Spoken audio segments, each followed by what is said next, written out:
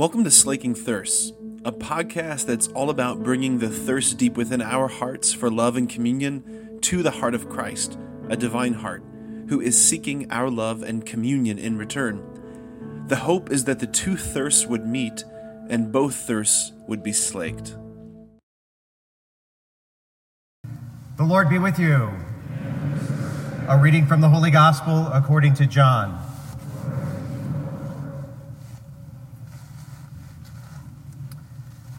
When the crowd saw that neither Jesus nor his disciples were there, they themselves got into boats and came to Capernaum looking for Jesus. And when they found him across the sea, they said to him, "Rabbi, when did you get here?" Jesus answered them and said, "Amen, amen, I say to you, you are looking for me not because you saw signs, but because you ate the loaves and were filled. Do not work for food that perishes, but for the food that endures for eternal life, which the Son of Man will give you. For on him the Father, God, has set his seal." So they said to him, "What can we do to accomplish the works of God?" Jesus answered and said to them, "This is the work of God, that you believe in the one he sent." So they said to him, "What sign can you do that we may see and believe in you?" "What can you do? Our ancestors ate manna in the desert, as it is written, 'He gave them bread from heaven to eat.'" So Jesus said to them, "Amen, amen, I say to you, it was not Moses who gave you the bread from heaven. My Father gives you the true bread from heaven. For the bread of God is that which comes down from heaven and gives life to the world." So they said to him, "Sir, give us this bread always." Jesus said to them, "I am the bread of life. Whoever comes to me will never hunger, and whoever believes in me will never thirst." The Gospel of the Lord.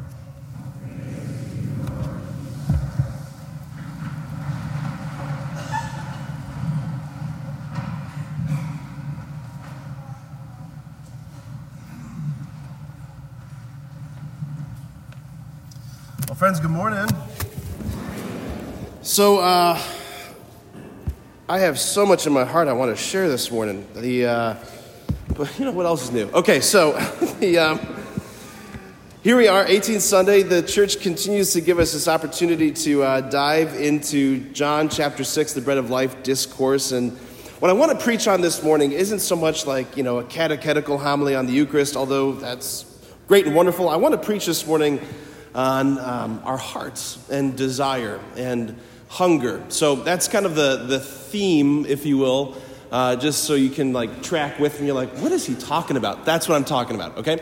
And here I'm gonna challenge you too. What I'm gonna preach this morning is just like a teaser, like a little appetizer, if you will, of an amazing book that I want to encourage you to read. So if you want to write it down, it's called "Fill These Hearts." "Fill These Hearts" by Christopher West. So, I don't see anybody writing anything down. Fill, F-I-L-L. All right. "Fill These Hearts," Christopher West. That's essentially this homily just spread out over a book. So, all right. So this is what I want to do. What I want to ask, what I want to look at, I guess, is the question of this bread that Jesus is talking about. As Catholics, we fill in so many blanks when it comes to John 6, the Bread of Life discourse. We think we know, obviously, all that it's talking about. But what is this bread that he says has the property of giving eternal life? That the one who eats this bread, he says, never hungers and never thirsts again. What is this? What is he talking about? This bread that you eat, that you'll never hunger, you'll never thirst again, this bread that gives eternal life. So hunger is the theme throughout all of these readings this weekend, right? Hunger is the theme that we heard in the first reading in the gospel. Hunger is, the theme. And even more so than that, it's the hunger not only in men's hearts to be filled, but it's more so the hunger in the Father's heart.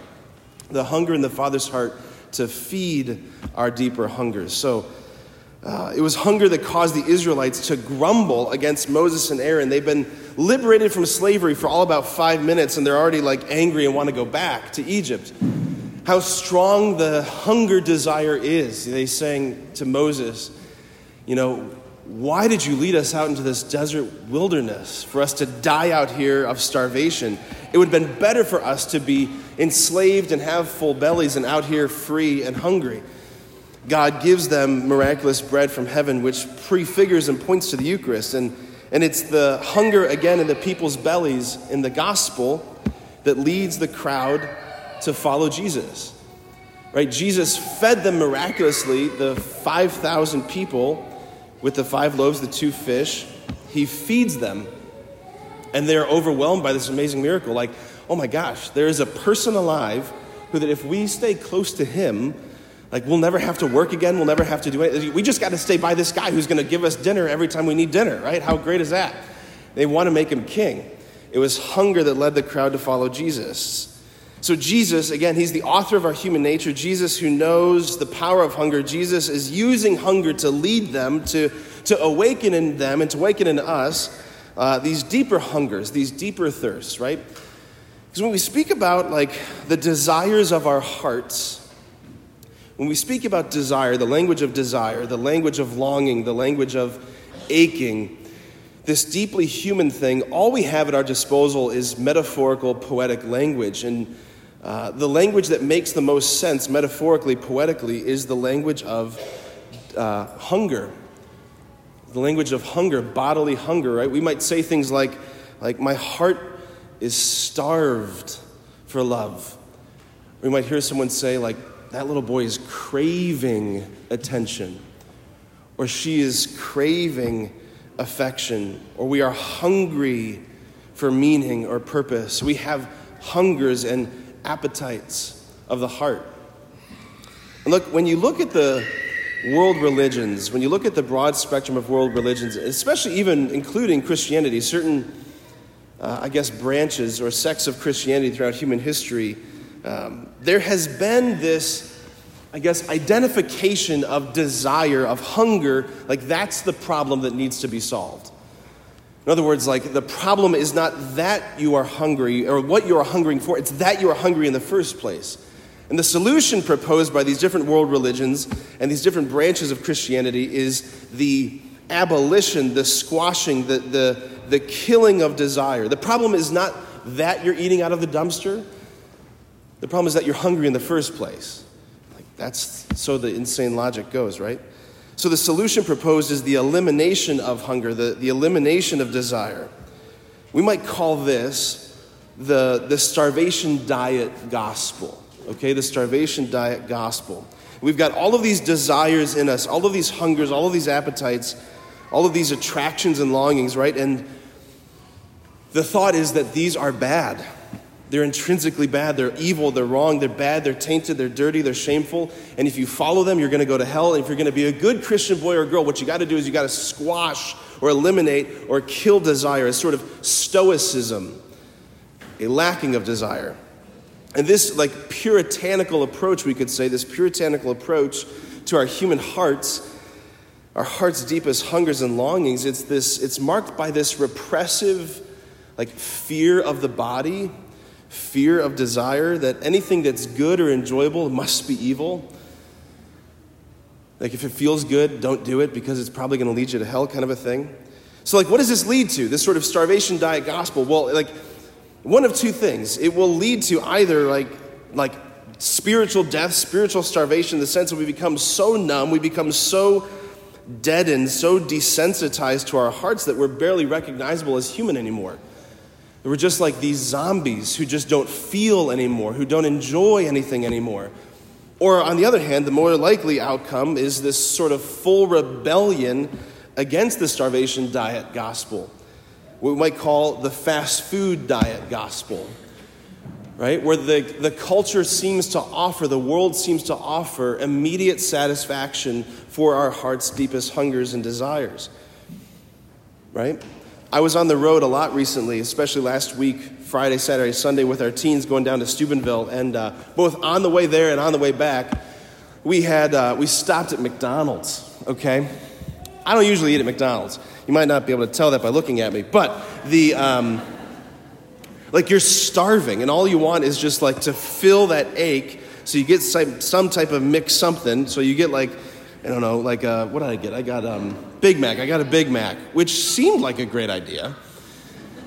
What size do you want? Small, medium, large? I'll take an extra large, because that seems like a great idea, right? So you get the Big Mac, you get the shortly after that, you get the McGurgles and the mixed stomach ache and all the other things that go along with it, right? It's like, that's not actually what I'm hungry for, right? The fast food diet that the world promises immediate gratification to our desires. And, this is the world we live in. This is the world we're surrounded in right now. One of the, I think, most tragic case studies of this is Hugh Hefner. I read a biography about him a couple years back, and I just want to read something from this biography. He said at one point in an interview, he said, "I founded Playboy magazine as my personal response to the hurt and hypocrisy of my strict puritanical upbringing." He said, "Our family was puritanical in the very real sense, never hugged. Oh no, there was absolutely no hugging or kissing in my family. There was a point in time when my mother, later in life, apologized to me for not being able to show affection to me as a boy. That was, of course, the way I had been raised. I said to her, 'Mom, because of the things you weren't able to do, it set me on a course that changed my life and the world. When I talk about the hurt and hypocrisy in some of our values, our sexual values, it comes from the fact,' he said, 'that I didn't get hugged a lot as a kid.'" This heart starved for love, starved for attention, starved for affection. Another fascinating detail of that biography was how, as a boy, the only source of softness and comfort and affection that he had was a stuffed bunny rabbit. Go figure. So between these two extremes of shutting down our heart's hungers on the one hand, or turning to the sort of buffet that the culture gives us, the fast food diet, right? Like, what are we supposed to do?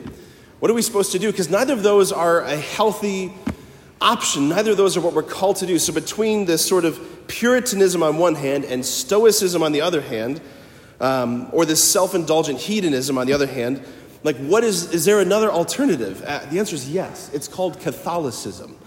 So between Puritanism or Stoicism and hedonism, there is this third way called Catholicism or mysticism, which is what we are invited into.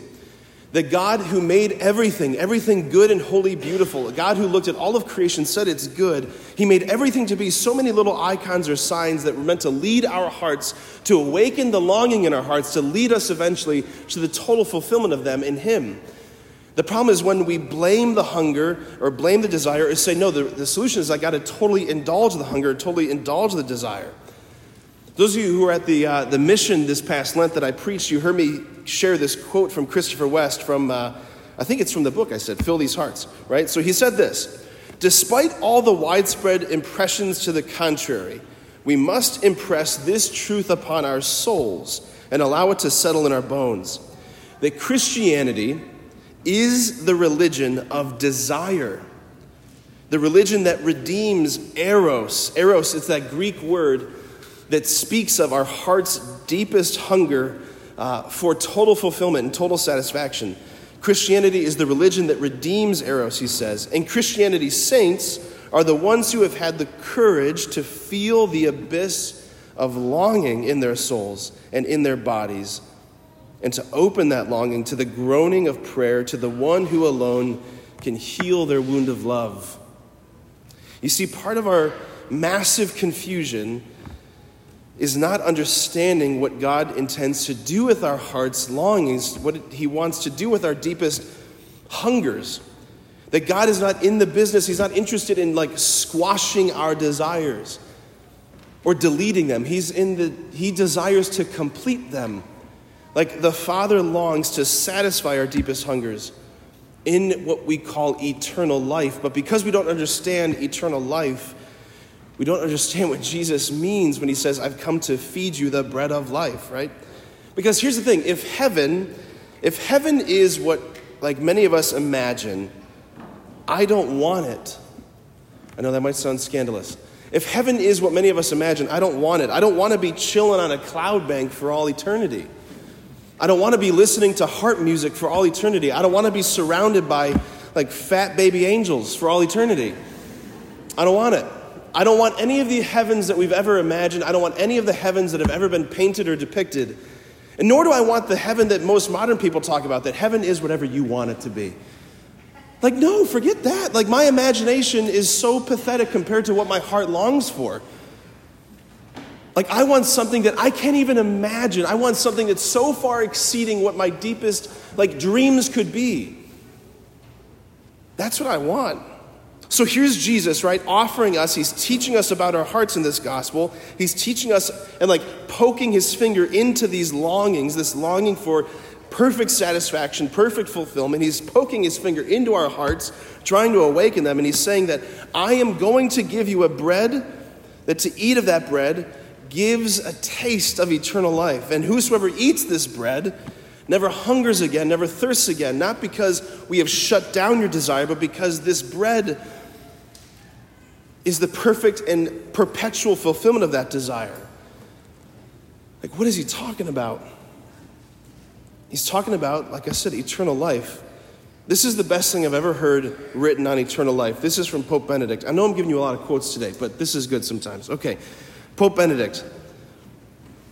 He says, when we speak of eternal life, eternity is not an unending succession of days, as on the calendar, but something more like the supreme moment of satisfaction, in which totality embraces us, and we embrace totality. It would be like plunging into the ocean of infinite love, a moment in which time, the before and the after, no longer exists. He says we can only attempt to grasp the idea that such a moment is life in the full sense, a plunging ever anew into the vastness of being, in which we are simply overwhelmed with joy. This is how Jesus expresses it in St. John's Gospel. Jesus says, I will see you again, and your hearts will rejoice, and no one will take your joy from you. Like, in the gift of the Eucharist that we receive at this Mass, at every single Mass, our heart's deepest longings begin to be satisfied, and the Father's longing for our hearts is satisfied. The Eucharist is the meeting point of two great hungers. It's the meeting point of two great thirsts. And the question then is, what disposition do we bring to this Mass? Do we bring to this reception of the Eucharist? What posture is our hearts in? Like, is your heart awake as you've come here? Like, have you come here deadened by the last 6 days of life, the grind of what this week has been? Or is your heart awake and hungry and longing? Like, what are the deep wells that are inside of you? Those deep wells of longing, those deep wells of desire and attraction, those deep hungers, those bodily hungers, those spiritual hungers. What are those deep hungers that you carry within you? Those hungers that are part of your story that you've taken to all sorts of other places, the fast food places of this culture and world. Those deep hungers are the fuel that are meant to make this Mass the supreme moment of intimacy between you and God. This is the meeting point of two great hungers. And if your heart is not hungry, I don't know what you're doing here. Like, if your heart's not awake and longing, what are you doing receiving the one who's coming at you with like a freight train of mercy and desire? The Eucharist is the Father's heart longing for you. Like Jesus, the bread come down from heaven is giving us in this Eucharist a foretaste of eternal life. And all he asks of us in this Mass is to open our hearts in faith. Jesus responds, I simply ask that you believe in the one whom the Father sent, that you have faith, not just an intellectual thing, but the opening of the heart, the opening of the heart to the love of the bridegroom. That's what is happening in this Mass. Let's take a few seconds in silence to let our hearts become awake to the hungers that we carry here, so that Jesus, the bread of life, the bread of eternal life, could satisfy them. Amen.